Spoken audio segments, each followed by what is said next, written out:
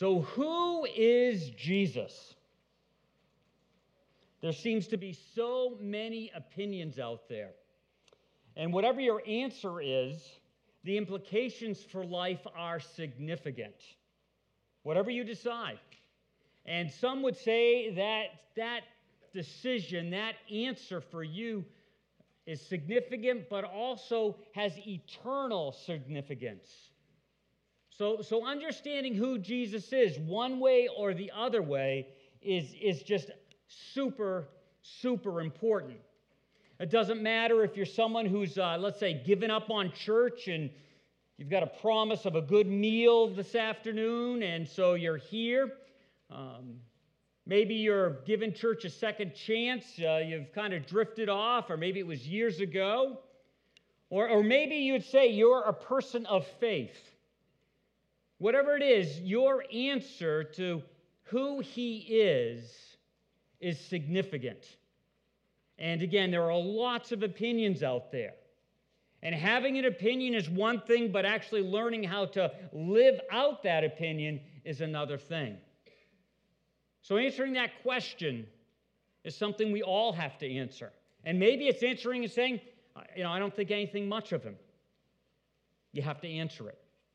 Can't just kind of pretend that it's just floating out there, coming to some opinion, some understanding of that.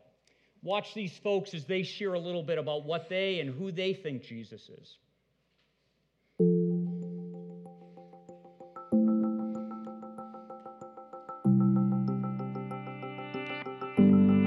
Historical figure?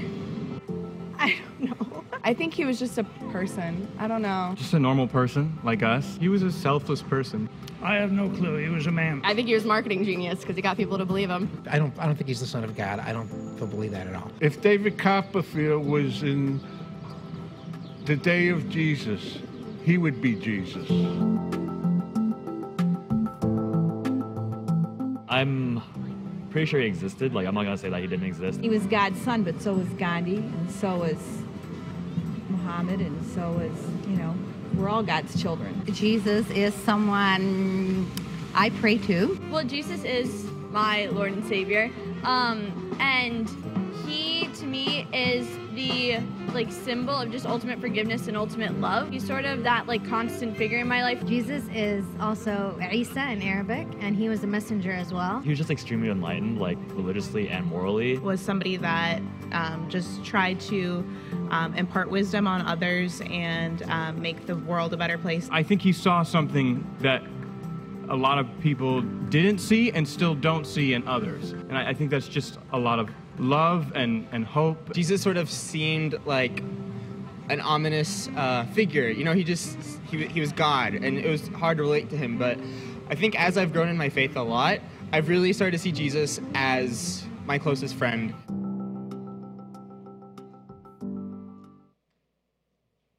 So how do you answer that question personally? How do you answer it? You would say, he is, what would you say? How would you answer that question? One of Jesus' closest friends, John, the Apostle John, recorded what Jesus was about, God inspired. And as he's watching Jesus live his life out, he records these words, something that Jesus said. Jesus says who he is. And this is what he says. He says, I am the resurrection and the life. The one who believes in me will live, even though they die. That's a pretty outrageous statement. If Jesus really said that, that's pretty outrageous. That has huge implications, as we said earlier. If he is the resurrection, when he uses that word, I am, he's referring himself back to Older Testament words. When Moses met God for the first time at the burning bush, some of us are familiar with that, he said, I am. So when Jesus uses those words, there's significance with them.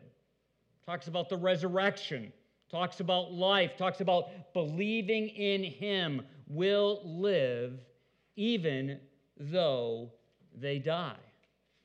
What is all of that about? Because if that statement is not accurate, if that statement is not true, then what we do in this location and what happens across our area and other churches' location and literally around the world is a waste of time if that is not true. Great teachings maybe Jesus had, but the resurrection makes all the difference. We don't celebrate Jesus because he had great little pithy sayings. They're nice. They bring meaning to life. It has to do with the resurrection. If he did not rise again, if he did not die and rise again physically, not spiritually alone, but physically, then those of us who are leaning into the good news of Jesus Christ are leaning into something that will ultimately not hold up. May give us some nice bearings in life in this chapter, but when it comes to time when this body wears out and my life is over, it will be meaningless. That's why Paul says this. It's interesting. Paul was a person that at first didn't like the followers of the way, and he was trying to stamp it out. And then he met Jesus. Then he heard the call, and it changed everything. But he said, if this isn't true, there is a big problem. It says this in 1 Corinthians 15, 13 through 15. If there is no resurrection, if there's no living Christ, everything we've told you is smoke and mirrors. And some of you may actually be sitting here, and again, you've been invited, and you've done the church thing before, or not, or whatever, or something, and you might even have a little bit thinking, yeah, this is kind of like just a smoke and mirrors show. It's not real. You may be feeling that. And Paul says, if that's true, he identifies, if everything you've staked your life on is smoke and mirrors, not only that, but we would be guilty of telling a string of bare-faced lies about God. And so then I would be guilty. Those of you who point to Christ with your life and words, guilty. You see, the resurrection, the actual event is foundational. If it didn't happen, we are in trouble, and this is a big game. Paul goes on to say, if we get out of Christ, if all we get out of Christ is a little inspiration for a few short years, we're a pretty sorry lot. It's a sad thing. It doesn't make sense. It's just make believe. Make believe. Nice little saying. Be nice to people. But in the big scheme of things, it doesn't not really matter. It doesn't matter. So the resurrection is so crucial. And, as I was trying to think about this and trying to think about what the weight of it is, and if we're just playing games and playing make-believe and trying to have some kind of peace in our mind and our brain so that we don't go crazy with the way the world is, we might actually be like this guy who's, in a sense, looking for a girlfriend. Watch this. A tech company, this is real, just launched a new service called Invisible Girlfriend. Yes, I'm not making this up. For guys who are having trouble dating, that are lonely, the company customizes a fake girlfriend that will call, text, and email you for $24.99 a month. $24.99 a month. You'll get texts, emails, phone. Yeah. The creator says the service is going to feel very real. I think maybe a little too real. Check out their ad. Invisible Girlfriend offers lots of exciting add-ons, so your invisible relationship grows just like a real relationship. After 6 months, your Invisible Girlfriend demands you become Facebook official at an extra $5 a month. After 1 year, it moves in with you for an additional $30 a month, wedding at just $10,000. 2 invisible kids and an invisible terrier mix for just $1,200 a month.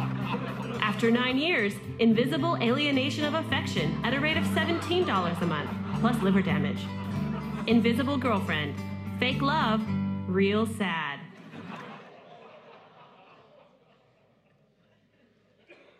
There is a boyfriend edition of that. I wish there was a kid edition of that because I might have bought that. But anyway, you know, we kind of joke about that, but that is what's going on in our life if there's no resurrection. It's real sad.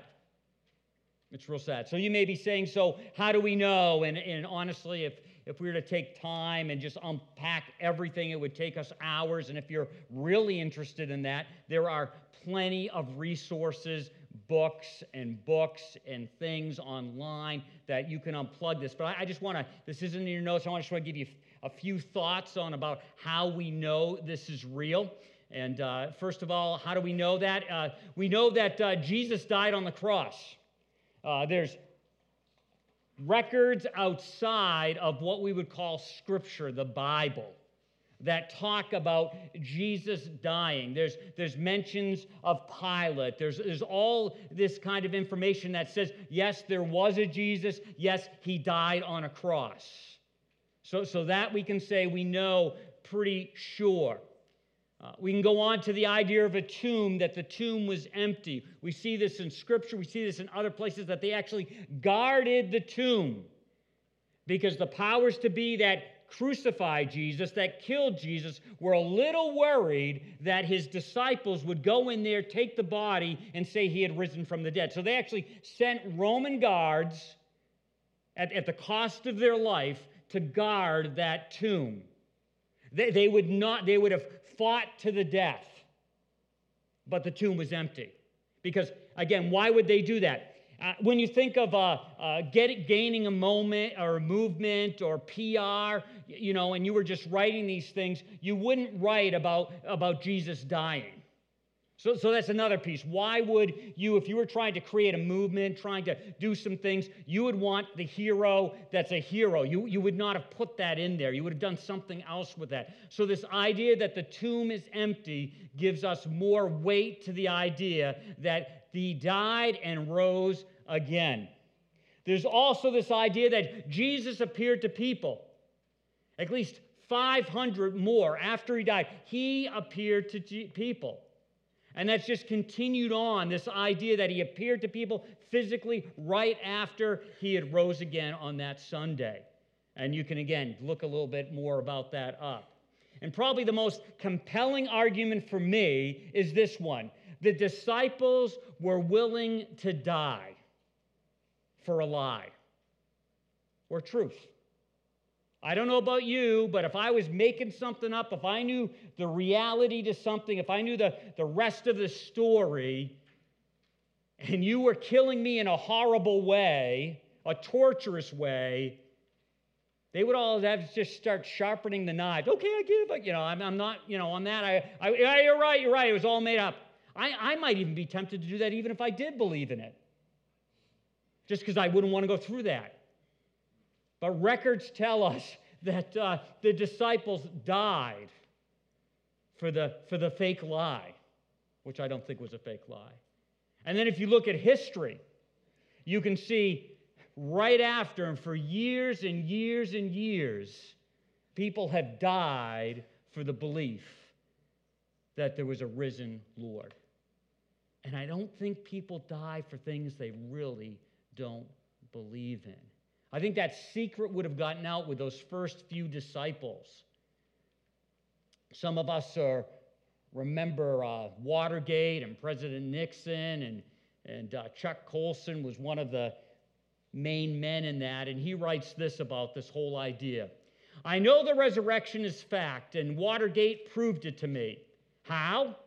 Because 12 men testified they had seen Jesus raised from the dead. Then they proclaimed that truth for 40 years, never once denying it. Everyone was beaten, tortured, stoned, and put in death. They would have not endured that if it weren't true. Watergate embroiled 12 of the most powerful men in the world. and they couldn't keep alive for 3 weeks. You're telling me 12 apostles could keep alive for 40 years? Absolutely. You see, the resurrection, everything rises and falls in that. You've got to get your mind around that, because if that isn't the case, if you water that fact down, if you make allowances for that, everything goes out the window. It can't be true. It can't be true. Here's another person talking about what he thinks when he thinks of who Jesus. was Jesus as far as you're concerned? I think it's a defining question for a Christian, is who was Christ. And I don't think you're let off easily by saying a great thinker or a great philosopher, or because actually he went round saying he was the Messiah. That's why he was crucified. He was crucified because he said he was the Son of God. So he either, in my view, was the Son of God, or he was not. No, nuts. Nuts, yes. Forget rock and roll messianic complexes. This is like, Charlie Manson type delirium.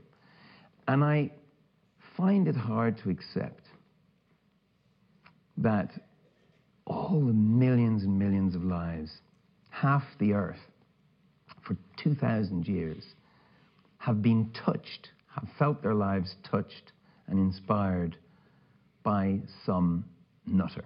I don't believe it. So therefore it follows that you believe he was divine. Yes. And therefore it follows that you believe that he rose physically from the dead. Yes, yeah, I have no problem with miracles. I'm living around them. I am one. So when you pray, then you pray to Jesus. Yes. The risen Jesus. Yes. And you believe that he made promises which will come true. Yes. Eugene Peterson translates idea for idea instead of word for word when he does John 11:25, and this is the way he writes it. Jesus saying, "You don't have to wait for the end. I am right now. Resurrection and life. The one who believes in me, even though he or she dies, will live." So you don't have to wait. Even in a moment like this, you can say, I am going to place my trust in the risen Lord. I'm going to place my trust that he gave his life. He died for my sins, my self-centeredness, my disobedience, my I'm going to do it my way, I'm not listening to you, God, way. All of that. And when we place our trust in that, when we embrace that gift, that offer, we find that it's not just for eternity, it's not just for the next chapter of life, it's for the here and now. Jesus wasn't just back then, he's just not in the future. I am right now. And you will live.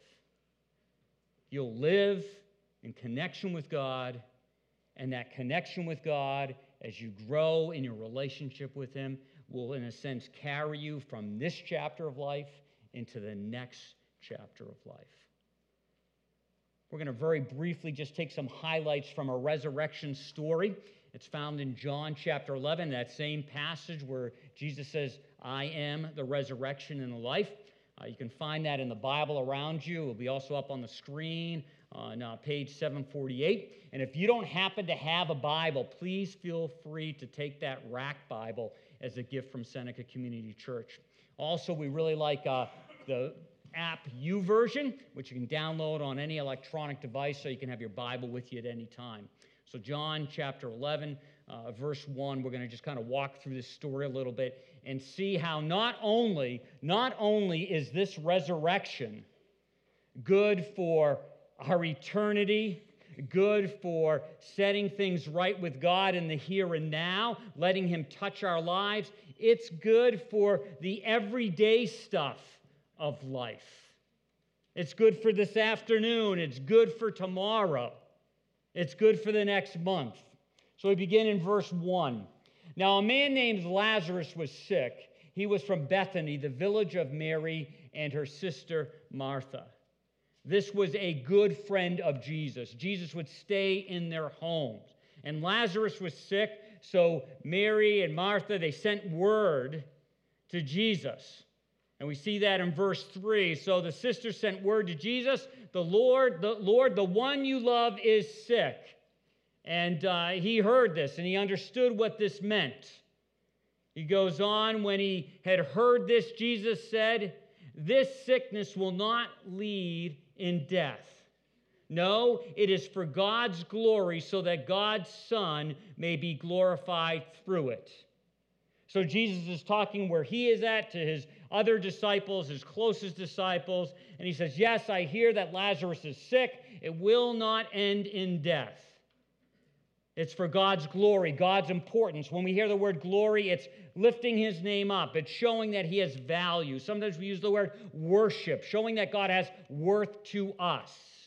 Anytime you point to God, anytime you defer from yourself to his preferred will, you are giving him glory. You are giving him worship. You are showing that he is worth more to you than doing things your own way. It gets so simple. I can worship God on a Sunday singing, doing other things in my giving, but I also can worship God when I'm busy walking through my neighborhood and I stop and give a neighbor just 5 minutes. I think God is watching my life and he says, you know, that singing, well, it wasn't that good because you don't sing good, Dave, but that singing, that was good, that was worship, that was giving me glory, but actually, Dave, you were doing a better job worshiping when you took some time with your neighbor, showing my love. So we can worship, we can give God glory all the time. So Jesus is saying this sickness, Lazarus' sickness, will not end in death. It's for God's glory, God's worship, so that God's Son, referring to himself, may be glorified, may be lifted up. It will help set the record straight that Jesus is the resurrection and he is the life. For those of us who know the rest of the story, what happens is Jesus delays for a couple days. He doesn't get going. And then all of a sudden he says, it's time to go. And the disciples are going, okay. And he goes, yeah, Lazarus sleeps. And that was code for Lazarus has died. And his disciples, not getting what was going on, said, well, if Lazarus sleeps, that's good because he must be getting better. And then finally, Jesus has to say to them, no, guys, you're just not getting this. He is dead. And then they're like, and now you want to go? What's the point? And actually, the place they would go to where Mary and Martha lived and Lazarus lived was actually a place that would put Jesus just a little bit more on the radar of those who wanted to kill him. So as we're going to see in a couple minutes, some of the people were just very upset about this because then if we go back there, Lazarus is dead, there's nothing we can do, then we're going to get killed. So what's the point? And so what we're going to see in this story, we're going to look at 3 of the characters and we're going to see that, yes, Jesus is the life. He is the resurrection. When he touches our lives, when we open our lives up to him, he brings life into the deadness of our lives. And until that, there can be times where things are dying on the inside. We're dying on the inside. And we're going to put 3 areas up there. We could come up with 4 areas, but we're just going to look at 3 here. Dying on the inside. And the first area that we can be dying on the inside is doubt. We can just doubt what is going on, and that can kind of be in the back of our heart or in the front of our heart, and we just have a doubt, and it just causes death in our life, in our heart, and it weighs us down. We doubt God. We doubt that, he has anything going on, and we're just like heavy about it.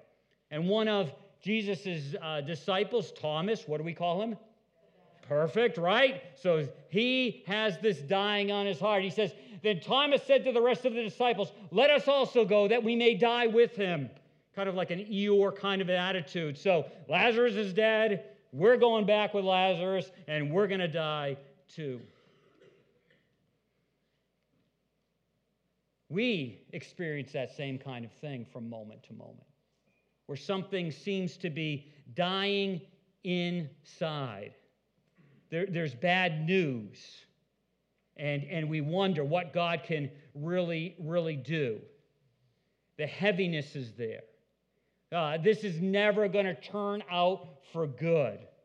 This is just one more bad situation on top of another. God, you've let me down before, you're going to let me down again, and we just let that hang in our hearts. And if we were really honest with ourselves, we would see how that actually affects the way we interact with our outer world, because it's dying on the inside. And yes, Jesus is life. He's the resurrection for eternity, but he's also the resurrection and life for now. He can touch our doubts. For someone who's not said yes to Christ, he can step into your life and touch your doubts. And for those of us who have said yes to him, he can still be touching our doubts. Sometimes we let them grow, or let's say ferment in our life, and they gain a potency. So that's where Thomas is at. He's dying on the inside. Then we also have those that are dying on the inside because of discouragement. A little bit different nuance than doubt. And this is where Martha is. When Martha heard that Jesus was coming, she went out to meet him, but Mary stayed home. Lazarus is dead. He's been dead for a number of days, 4 days. So what does Mary do? Mary stays. She's just discouraged. She's just given up. Sometimes you and I, when we look at our life, have just given up. Probably not our whole life, but there's a component of our life that's just dying or dead, and we've given up. But the touch of the resurrected Lord, the Lord of the resurrection, the Lord of life, means to touch that place of discouragement and lift us up, to raise us, to give us strength, to give us energy. Mary wasn't having it. Mary wasn't going to wasn't going to have it from Jesus. Then there's also this idea of the delay. On his arrival, Jesus found Lazarus had already been dead in the tomb for 4 days. Now, it's interesting that 4 days is very crucial here. In that time period, there was this idea that if someone died, their spirit would kind of hover around their body for a little while. Make sure things weren't coming back online, kind of hang out there. But after 3 days, the spirit was absolutely gone. There was no chance. And this wasn't a God biblical view. This was just kind of a culture. So it's very interesting that 4 days. So Jesus is looking at Lazarus, and Lazarus definitely is super dead by this point.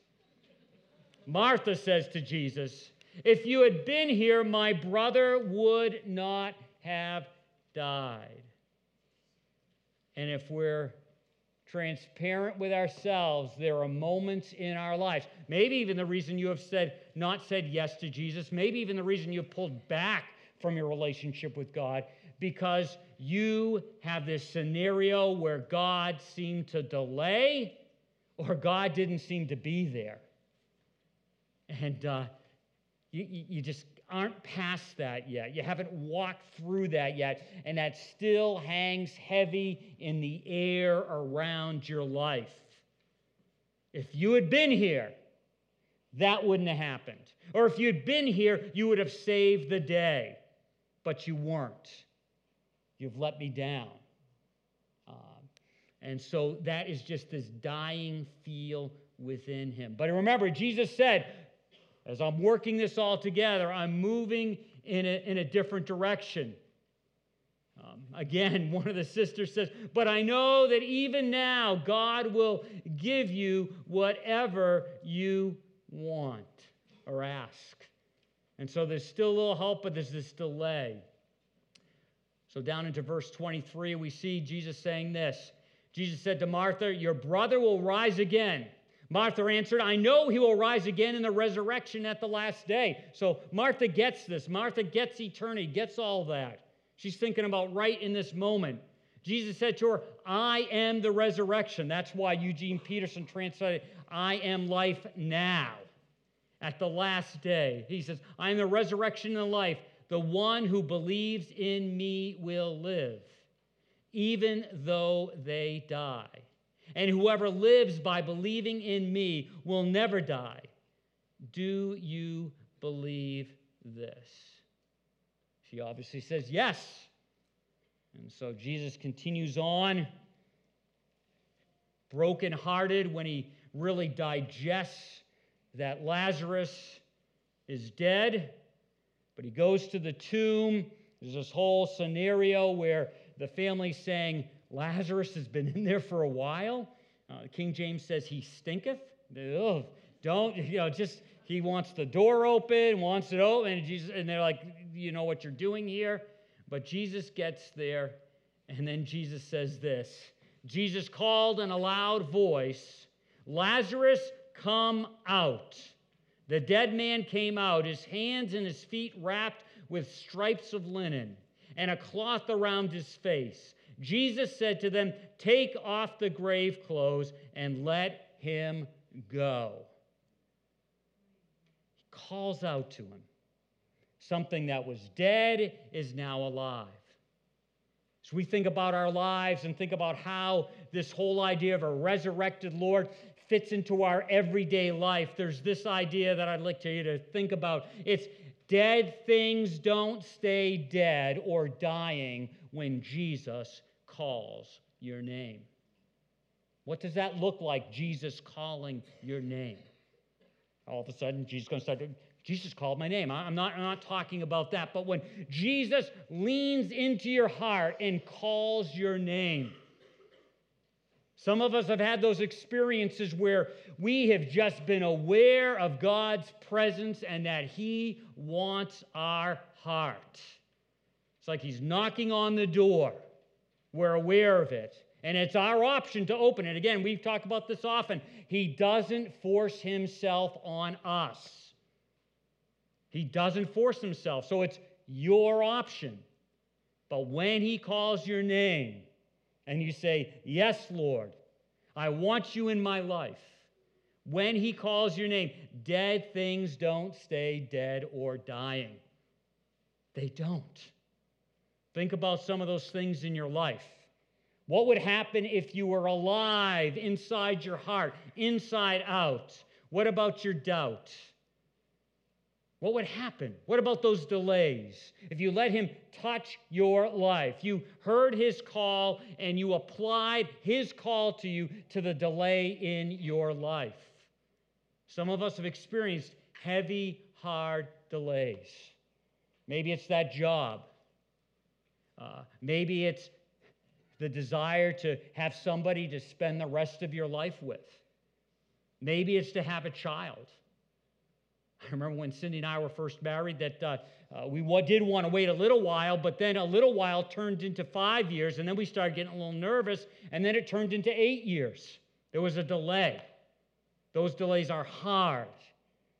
You can't really unpack those. They're not often emotionally satisfying, but whatever your delay is, when you hear His call and let Him touch your life, let Him become your life, things start to change.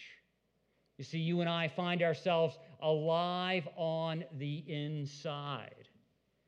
And there are verses that talk about experiencing Christ's resurrection power. And that doesn't mean you go into the hospital and you're really sick and all of a sudden, woo, I'm like a brand new person. It's the resurrection power that sometimes happens, but it's the resurrection power that He transforms your heart. Paul writes this, all I want is to know Christ and to experience the power of his resurrection, to change my inside, to know it by experience. And when we take those areas of delay and doubt and discouragement and let him touch him, that power changes the inside. That's why sometimes you meet some people that seem to have the most heavy, hard lives, but there's a spark in their heart. You'd be like, I give up. And they're like moving through life.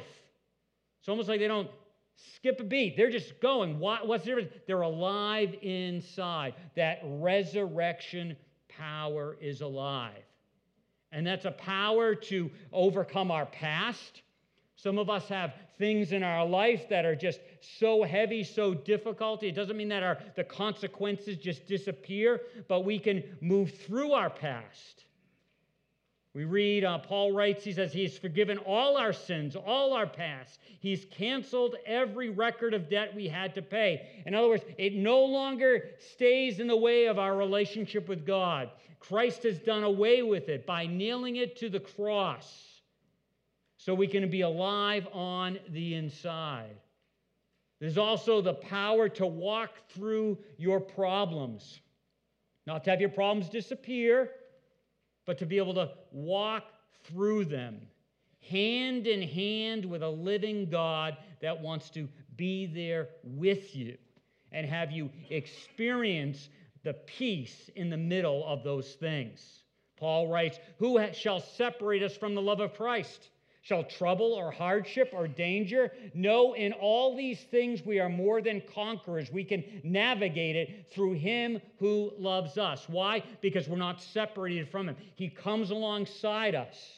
It may mean that he has to carry us step by step. But he gives us the power to walk through problems.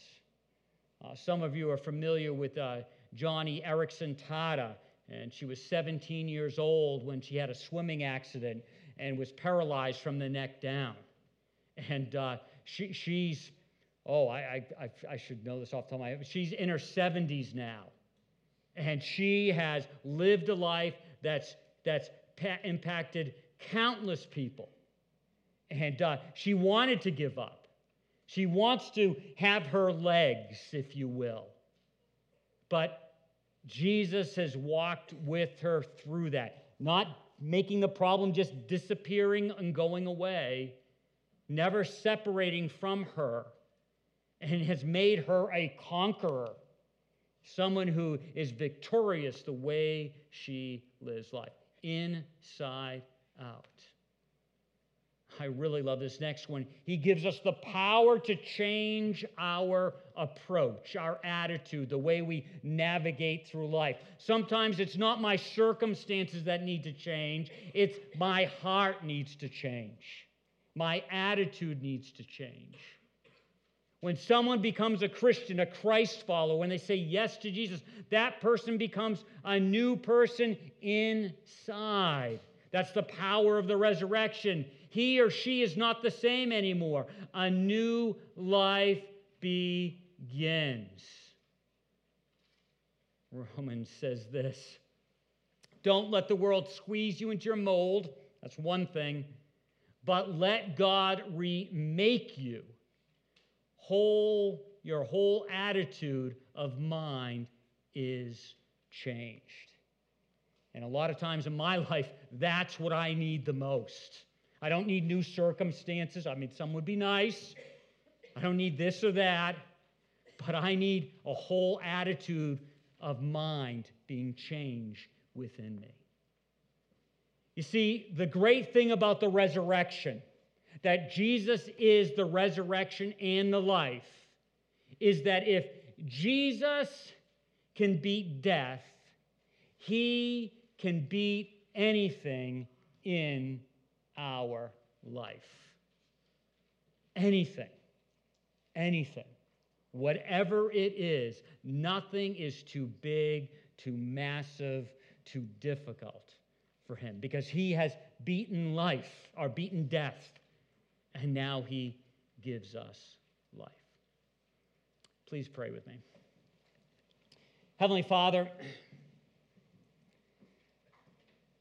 for those of us who are in church world or around faith, sometimes we become too familiar with the good news of Jesus Christ.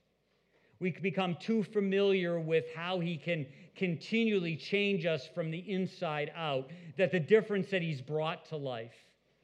And Father, this morning we want to celebrate that. We want to embrace that, not just in words, just not in thoughts, but we want to celebrate that by being people that continue to change from the inside out, that find joy in the fact that your Son beat death and he can beat anything that's in our life. Nothing is too large, nothing is too strong for him.